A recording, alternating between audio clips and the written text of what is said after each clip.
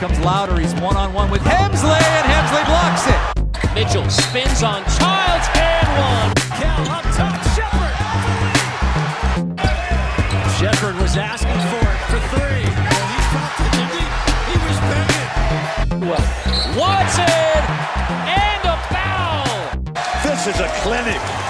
This is Aztec basketball. What's up, Aztec fans? This is the Aztec Breakdown Podcast. My name is Trone. I'm your host. Today, I was hoping to be joined by a couple guys who cover the University of Utah. Sadly, the schedules, we couldn't figure them out. We couldn't figure out a time that worked for all of us between my work and their work and everything going on. So sadly, it's just me, much to the detriment of all you guys, because I know I'm probably not the best person to be listening to just by myself. That being said, we're going to talk about just the season so far a little bit. There's been some news this week, despite there not being any games, as well as preview the upcoming games. Remember, you can find this podcast pretty much anywhere you listen to podcasts. We're on iTunes, we're on Google, we're on Spotify.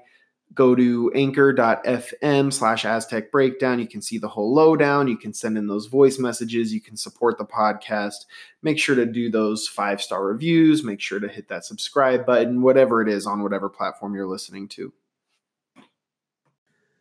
First, let's get into some of these announcements, some of the things that have happened over the past week. First off, as I'm recording this, it's Monday night. Monday means the new AP poll comes out. Aztecs checked in at number 20, up from 25 last week. So that's a big improvement, especially considering the Aztecs didn't play any games. So that's awesome. I feel like, just from what I've observed, especially when it comes to teams outside of the top 10, it's nice to be in the top 25, but if you lose a game, you will likely drop out of not drop out, but you will drop about 10 spots, give or take, down the poll. An example of this would be Utah State earlier this season. They were ranked number 15. They lost to, I believe it was St. Mary's, who's a good team. I don't think they were ranked, but nonetheless a good team.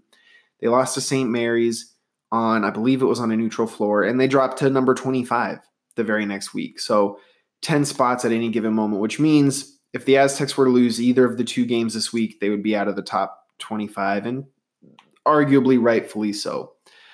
I just bring that up because that's one thing I think about. I would really like for this team to be inside that top 15. That way, I mean, a loss is coming at some point. So that way, even when a loss does come, if they do drop that 10 spots, they'll be fine. But there's the AP poll. The net ranking came out this season as well, or earlier today as well. Aztecs came in at number 3, which is awesome. It's not definitive. It's another computer ranking, and the net ranking doesn't take in like preseason expectations or any data from previous years. And so there's still a lot of time left in the season for the number to fluctuate. And I don't think it's realistic to expect San Diego State to remain in the top 5 in terms of the net. But starting off this high is really good. And it's especially good because last season, the net came out and people were kind of clowning it for some of the teams that were in the top 10, top 15, top 25 range. And arguably rightfully so, but it also came out almost a month earlier last year, I think. And so it's the end of December, and I don't know if I'd say we're coming up on the point where the data's reliable, but it's definitely more reliable than it was earlier. Generally speaking, at least when it comes to individual players or lineups, you want about 20 games worth of data before you want to start drawing any real concrete conclusions from it. That doesn't mean the data is worthless before 20 games. You can still look for trends. You can still look for patterns, but the sample size can just fluctuate so much before that 20-game mark. And most teams are at about the 10-game mark, give or take. So there's still a lot of fluctuation that can happen. But it's really exciting to see San Diego State in that top 10, in that top 5, because everybody else is going to see that too. All the national beat writers, all the AP poll voters, all the national media, anybody who's going to cover the net later this week, they're going to have to talk about San Diego State being in the top 5, being in the top 3. I don't know how. I mean, I guess they could just not mention it, but that, I don't know. That would seem really intellectually dishonest. And for a fan base that's as, I don't know how to phrase it, starved for recognition, maybe, mid-major schools in general, we always feel like we don't get the recognition we deserve, regardless of whether it's warranted or not. This is a little bit of a rant, but there was a guy, I was reading on Twitter the other day, he was a Boise State fan, and he was complaining that the Boise State football team doesn't get the recognition and the praise it deserves. And everybody around him was praising the team, and he was just like, no, it's not enough. And it's not necessarily to pick on that guy. I think we all do that to a certain extent. But regardless, I listen to a lot of national basketball podcasts, and so I'm excited to hear some of these guys talk about the new net ratings. Another big thing that came out probably like 30 minutes ago from when I'm recording, but it would be last night or 2 nights ago, whenever you're listening to this, Monday night, is that the Mountain West, I saw on Twitter from John Schaefer, he put out a tweet saying the Mountain West came to a new media rights deal for the basketball and the football games. And essentially what it was, I just read up on it really briefly, so I encourage you guys, if you haven't yet, to go read up on it if you're interested in that type of thing. Essentially, the conference games are still going to be broadcast for the most part by CBS Sports Network. However you feel about that, I think it's okay. I don't like that the channel is generally on like second or third tier channel packs with most cable companies. On the other hand, that doesn't affect me because I either stream games through other means, or I recently got access to YouTube TV, and CBS Sports comes with it, at least comes with the one I have access to. I didn't sign up for it, but it's on there, and it looks like it's one of the tier 1 things. And so YouTube TV, recommend it for sure. But there's that. And then rather than in the past, it was ESPN had like first right of refusal. Essentially, that might not be entirely accurate. It might be a little bit oversimplified. Basically, ESPN would come in and say, these are the games we want, and then CBS Sports would get any of the other games. And now, instead of ESPN, it's Fox Sports has that first right of refusal. And that's I mean, once again, that's fine.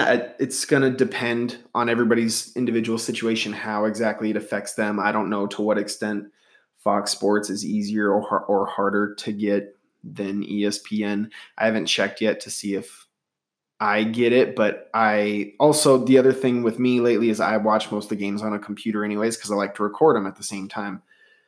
And I was able to watch the Thanksgiving games easy enough. And so generally speaking, the games would be on Fox Sports 1 if Fox picks it up. So that's from the viewer's perspective. From the school's perspective, it's good because the article that John Schaefer tweeted out said that Mountain West teams got, I think it was $1.1 million a year from the media rights deal. And now they'll be getting closer to about $3 million a year from the TV for the football games and the basketball games. And so that's good news for really everybody. That doesn't count Boise State, because Boise State is still in their own deal, however their thing works out. But $3 million a year, that's a step up. There was no mention on how long the deal is, so I'll be having to keep my eyes open for that. I know Craig Thompson was saying he didn't want a really long deal. One of the other conferences just signed a deal with ESPN Plus, and it was like a 10-year deal, and the upfront money sounded good, but at the end of the 10 years, that deal is going to weigh down that conference. And it sounds like they've had other problems too, because ESPN has certain standards and in terms of their their broadcast, and a lot of the schools weren't set up for it. So now they're having to go out and spend a bunch of money to get better cameras and hire outside announcers and things of that nature, because ESPN wouldn't let them just do what they were doing for their online broadcast already. So I'm really glad that the Mountain West didn't do that for as long as San Diego State's in it. If San Diego State leaves the conference, then the Mountain West can do whatever they want. But while San Diego State's in it, that's what I'm concerned about. And it seems like they didn't tie an anchor around our necks. So that's the good news. The last bit of news I wanted to get into was Aguek Arop's injury. Mark Ziegler wrote in the San Diego Union Tribune that Arop is expected to be out for about a month. I don't remember what the exact injury was. I should have written that down. I apologize. But he's expected to be out for about a month. Overall, the timing is good, and injuries are the one thing that's been at the forefront of my mind in terms of things that could derail this team. The timing is pretty good because over the course of the next month, of the month since the injury, which was at San Jose State, which was a week ago or so, you got San Diego Christian coming up this Wednesday. Should be a relatively easy win, so you don't need Arop there. Then you got Utah. Utah's a bit tougher. It's on a neutral floor. Really, it should still be more of a home environment, even though, in terms of the crowd at least, because it's at Staples Center. And so the crowd should feel like a home environment. There are still travel things that can affect the players and the coaches and things of that nature. But compared to how hard it might be for Utah fans to get to Los Angeles, San Diego State fans, it's a couple hours up the road. You should be able to make it. I definitely encourage people to go. But that game, I mean, it should be a win even without Arop. It would have been better with him.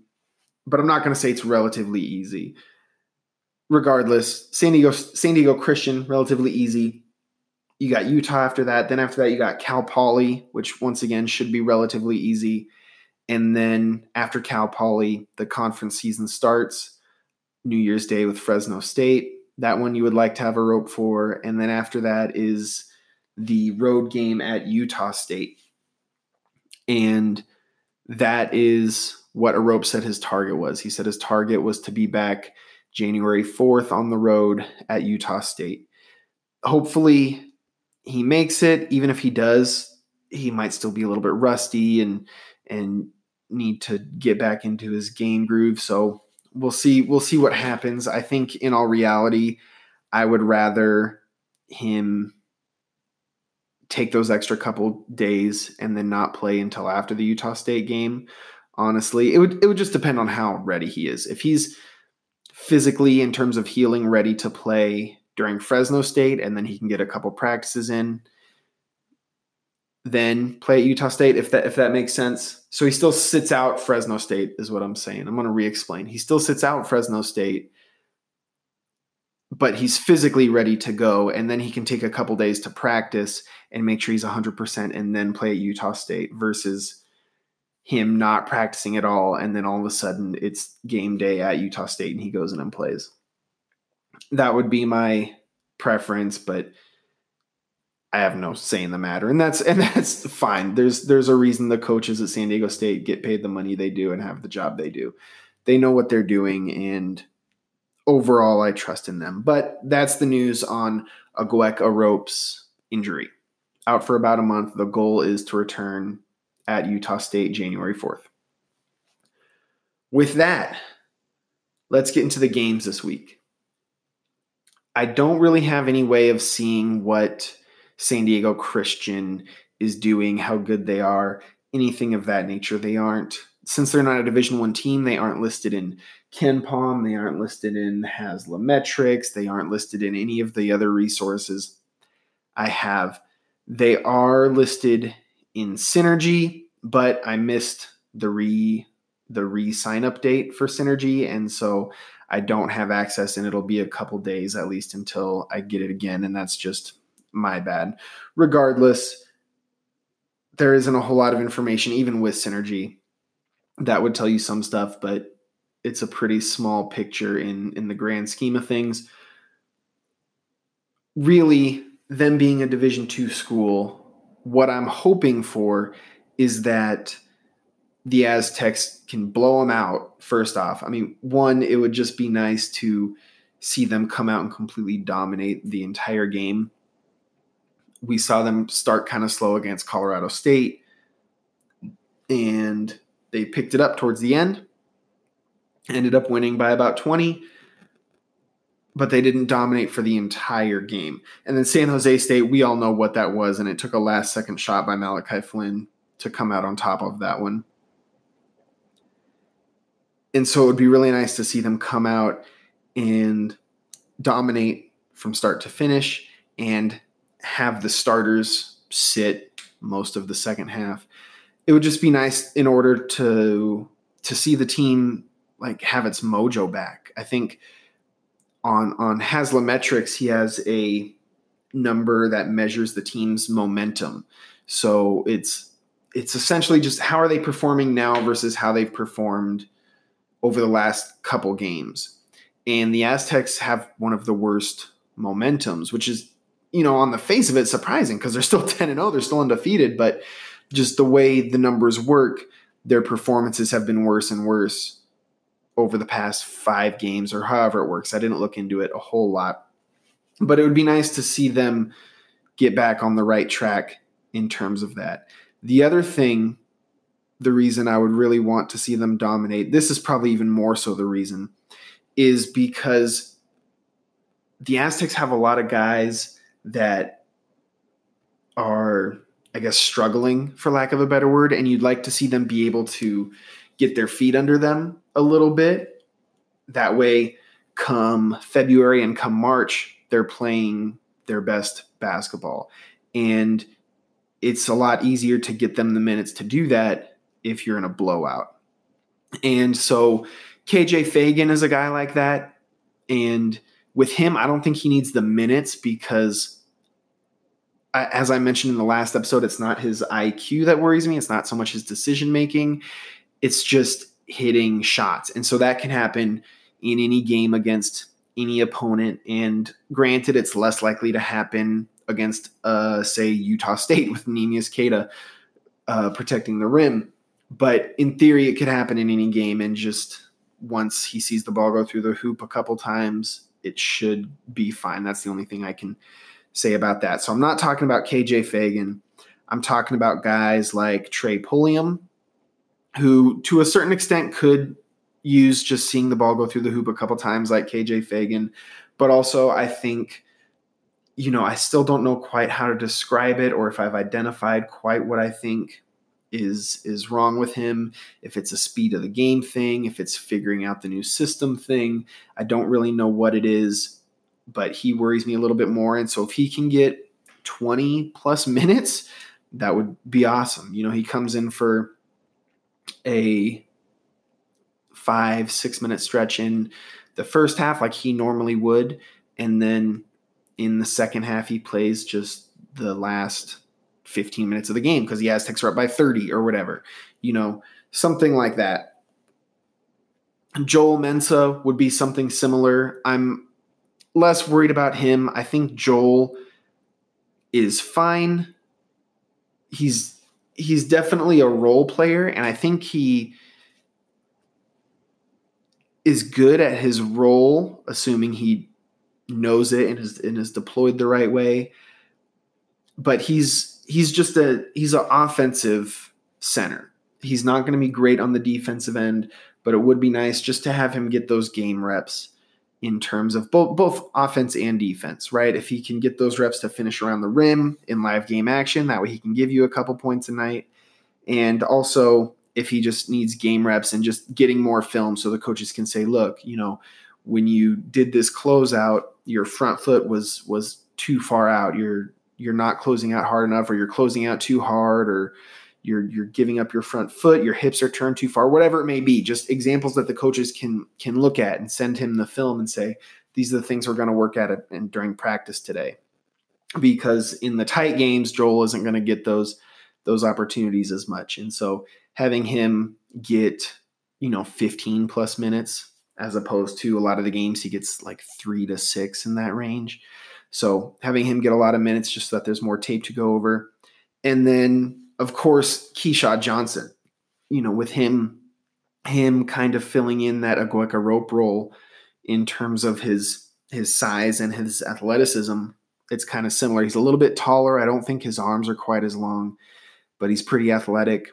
And so if he can come in and get 20 plus minutes as just a way of continuing to have him adjust to the speed of the game, having him have things happen on the floor that he can look back at and be like, yes, I remember when this happened during the game, and having him learn that way. And then similar to Joel, that way the coaches have things they can point to in the film room. If Keshad can play a lot of minutes, that will help fill in that role that Arop normally fills in, and he can help fill in that spot for the next 4 or 5 games. And then once Arop comes back, he'll have shown some things, and he might have carved out a role of his own even when Arop comes back. So there's that. The last thing I forgot to mention during that first announcements part was Mark Ziegler also wrote down why Nolan Narain hasn't been playing. And he said a lot of it has to do with the groin injury has just been kind of nagging on him. And also, apparently, Nolan Narain has been volunteering to play on the scout team and just contributing to the team in that way, which is awesome. And it's a selfless thing to do.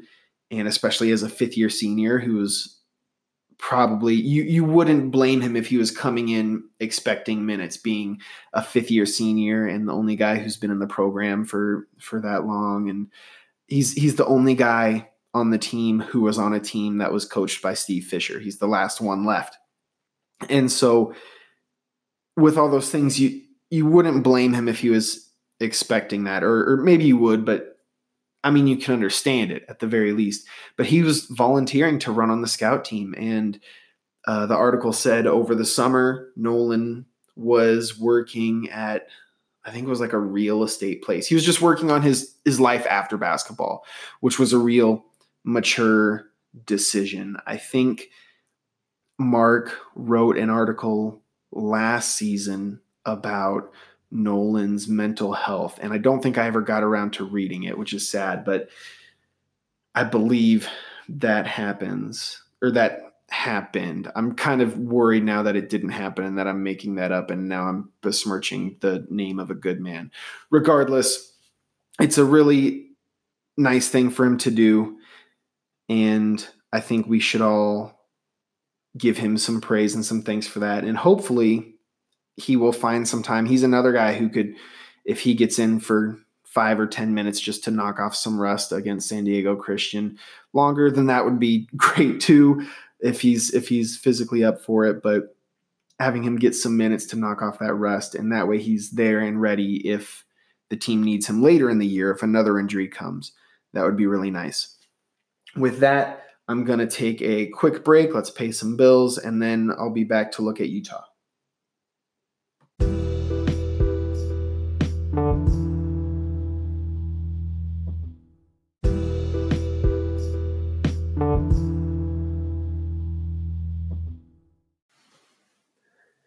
Welcome back. Let's talk about Utah. One of the things that has me worried about this Utah game is that Utah, according to KenPom, is the 23rd tallest team, or at least they have the 23rd tallest average height in all of college basketball.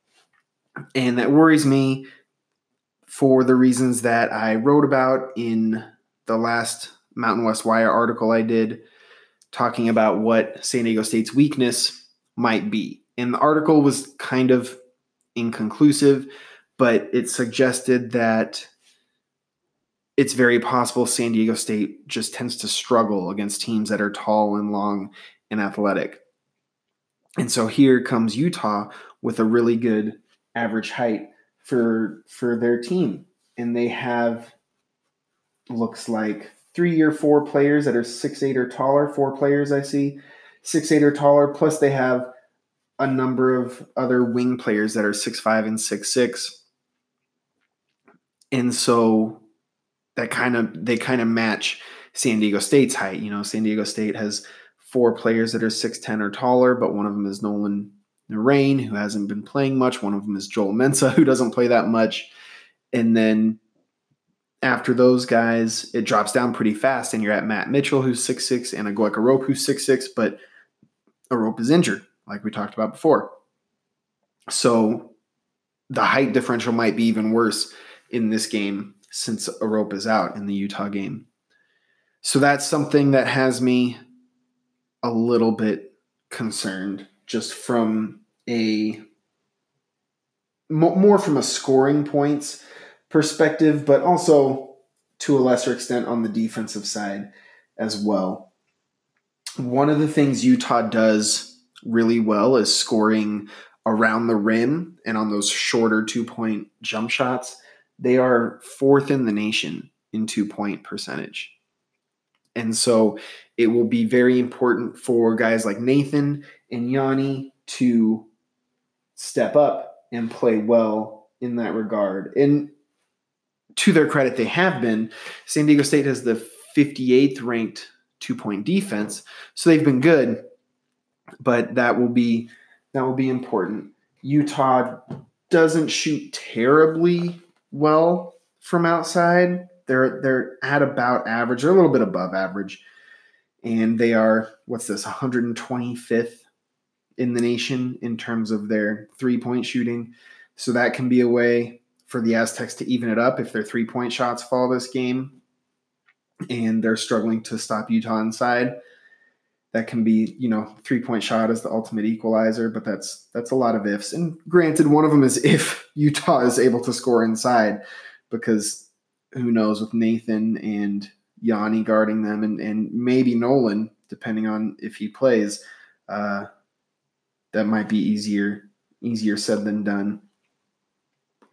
But those are the couple things that I noticed. Utah, their effective field goal percentage is 11th in the nation on offense, which is really good, but that's mostly led by that 2-point percentage. But it's really the height is the thing that bothers me. They also rank 80th in assists per field goal made, which just means they move the ball a lot. The Aztecs rank 84th. So what we've been used to seeing, they move the ball pretty well as well. And I recently got a subscription to Hoop Lens. It's not something I would recommend unless you're super into the data. It's really data intensive, and I don't know, it's pretty dense. But I'm about this stuff, so I got it, and it's helping me to give some better material. But one thing it does is it can help point out a couple people that we might want to look out for. First off, the key players on the Utah team, you want to look at Timmy Allen, who is their number 1 bucket getter. He's actually 97th in the nation in terms of possessions he uses. So he's a guy that takes a lot of the shots and gets a lot of the turnovers, essentially is what that means, and more so takes a lot of the shots. And he's pretty good at it too in terms of scoring.